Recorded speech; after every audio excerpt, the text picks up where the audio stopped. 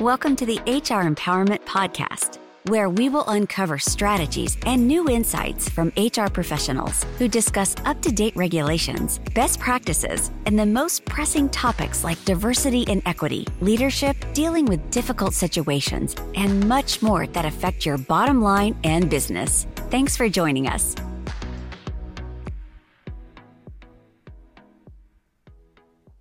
Hey everybody, Wendy Sellers here, the HR lady. Welcome back to our podcast, session 2. We're talking about company culture, human-centered culture, and inclusive policies. We have our co-host here, JC. Hey, JC. Hey, pleasure to be back. Up in the frozen tundra of Buffalo, New York. That's right. And then we have a special guest, the CEO of Legacy HR, Julissa. How you doing, Julissa? Hello, everyone. By the way, if you have not been to Julissa's website, we'll make sure on our last episode we give you all her contact information, but it's pretty awesome. And it says right on there that she drinks approximately 2 cups of coffee a day. Yeah, I'm on my second one. It is true. You know what, though? I bring that up because we're talking about human-centered and human-centered leadership. And like both JC and I went on your website separately, but at the same time. And we both were like, that's so cool. So, but it really it brings the human part to it. So I'm going to ask you some questions as an HR expert. You have, more than 15 years experience in HR. What can we and our listeners do as everyday leaders, regardless of their title? What can they do to be human-centered in their approach to managing a company and managing other human beings? Yeah, that's a big question. So I'm actually a Luma human-centered design practitioner. So I actually got certified in it. But the funny thing is that I was approaching my HR work in a human-centered way before. And so what Luma defines human-centered design is that you're taking into account all of the stakeholders' experience and trying to come up with holistic process or view. Usually, it's kind of funny. Most people that get the Luma human-centered design are people in the nonprofit or in tech, because it's really like talking about community building or community impact or developing, a customer journey and making sure that it's positive. And I had a peer who she actually was a facilitator for that. And she's like, you should just get certified. You totally approach your work in that way. And what she meant is, before I make a decision, I'm always like, okay, what's required, right? As HR folks, we can't get around. Our job is to keep the company safe. Right? It's keeping the company safe and also supporting the employees. So from a compliance standpoint, what's required? From a management standpoint, what are the goals and strategy? And from an employee standpoint, how is this going to feel? Like are they going to feel supported? If not, do we need to bring them in? At what point do we bring them in, right? So that, to me, that's kind of what human-centered is meaning you're not from the top down having to create things, and it's really, let's collaboratively work on these things. Absolutely. Thank you for that. I never heard of Luma before until I went to your website when we first met. Yeah, I hadn't heard about it either. And then my friend was like, you're totally already doing this. I might as well get certified in it. And I was like, I learned so many different tools that I can use in order to get a better understanding of experience and get better at facilitating brainstorming sessions and getting more, creating a safe environment so people feel safe enough to provide their feedback in the moment. Safe enough to provide the feedback. Mm-hmm. Psychological safety.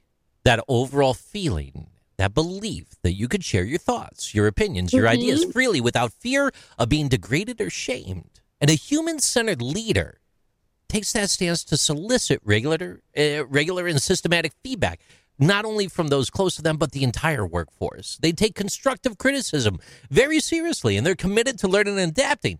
These leaders are sometimes more modest than you realize, though, and they seek aid only when necessary. And sometimes they only apologize when necessary as well. But what we could do within our organizations is start to focus on those leaders that take that stab at creative problem solving. And they might base themselves on activities where they put people first. whether the problem is making a product better, process, service, or something else at the end of the day. The safety of it all, though, opens the doors and the gateways. And it's interesting that you mentioned Luma, because a lot of what I just said kind of intrinsically ties with what you've mentioned as well, I believe. Absolutely. Absolutely. It's just an interesting approach. And I honestly, especially with COVID, I feel like employees are wanting to be a part of the solution and are wanting to provide feedback and are wanting this this level of transparency. And so I see more and more organizations really bringing them into the fold in order to make some of these decisions, right? Yeah, absolutely. And, the thing about, human-centered leadership, it's putting other human beings, first and before profit, before CEOs' bonuses, making sure that you talk to your employees when you're making decisions. If, the biggest thing that's out there right now is the mandates of coming back into the workplace. I can't go too deep into this because we could have a whole other podcast on this and my heated feelings about all of this. So we're going to just... we could use Twitter as an example. Oh, trust me, that's going to be a different podcast, folks. So we're going to skip over that. And we may need to have, earmuffs on for little ears and that podcast. So it's interesting. Twitter aside, though, for a second, if we take a look at like from the leadership perspective and the human focus, like you mentioned, what the people of Houston had just gone through. And Julissa, I think you're going to relate with me on this. You mentioned it in the last episode, the boiling of the water. I do believe that from a leadership perspective, they received word about that at 7 p.m. the evening prior, but most people didn't hear about it on social media till like 4 a.m. or 6 a.m. the next morning, if not later. After I drank water, because I was gone. I didn't know there was a power outage. I was drinking water, and I'm looking on, social media, and it's like, boil water. And I was like, right. So with the human focus there, if there was more of a gentle shift in leadership, from that particular perspective, in that specific instance, it would be more caring approach for the actual human that might consume the bad water prior to letting it just fester all night long and let you know after the fact. Yeah, absolutely. And, if our listeners, if you've never heard of human-centered leadership, I really, really encourage you to look it up.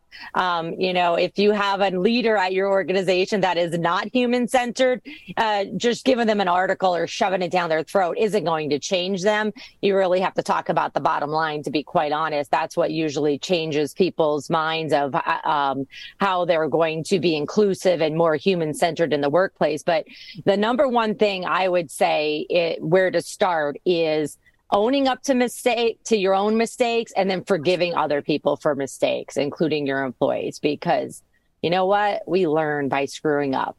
Absolutely. And we need to screw up at home too, in order to learn and say, okay, we all got through that. You're still on board. All is forgiven, and we're not going to talk about this again.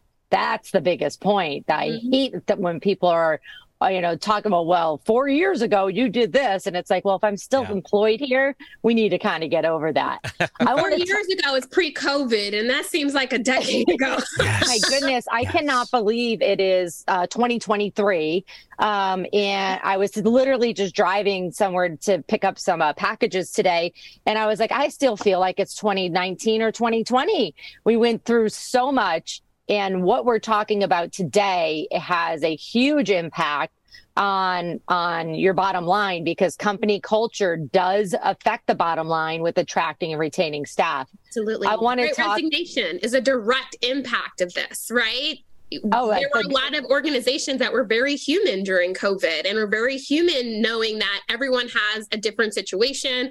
Let's work together to figure out the hybrid remote working policy. Let's work together to figure that out versus, hey, we're all going back to work. And we saw a mass exodus when that happened, right? And so even if they did decide to do a hybrid policy, I think just being more human about the approach in creating a policy allowed people to see, okay, they actually do care, or, they're actually listening to us. So right. That's a direct example there. This leads right into what I want to talk about next in our next episode. And let's talk a little bit more about inclusive policies. We'll be right back. Stay with us. Thank you for joining the HR Empowerment Podcast, brought to you by Aurora Training Advantage. We hope you've gained new insight and strategies to navigate the HR profession. We look forward to you joining us again on the HR Empowerment Podcast.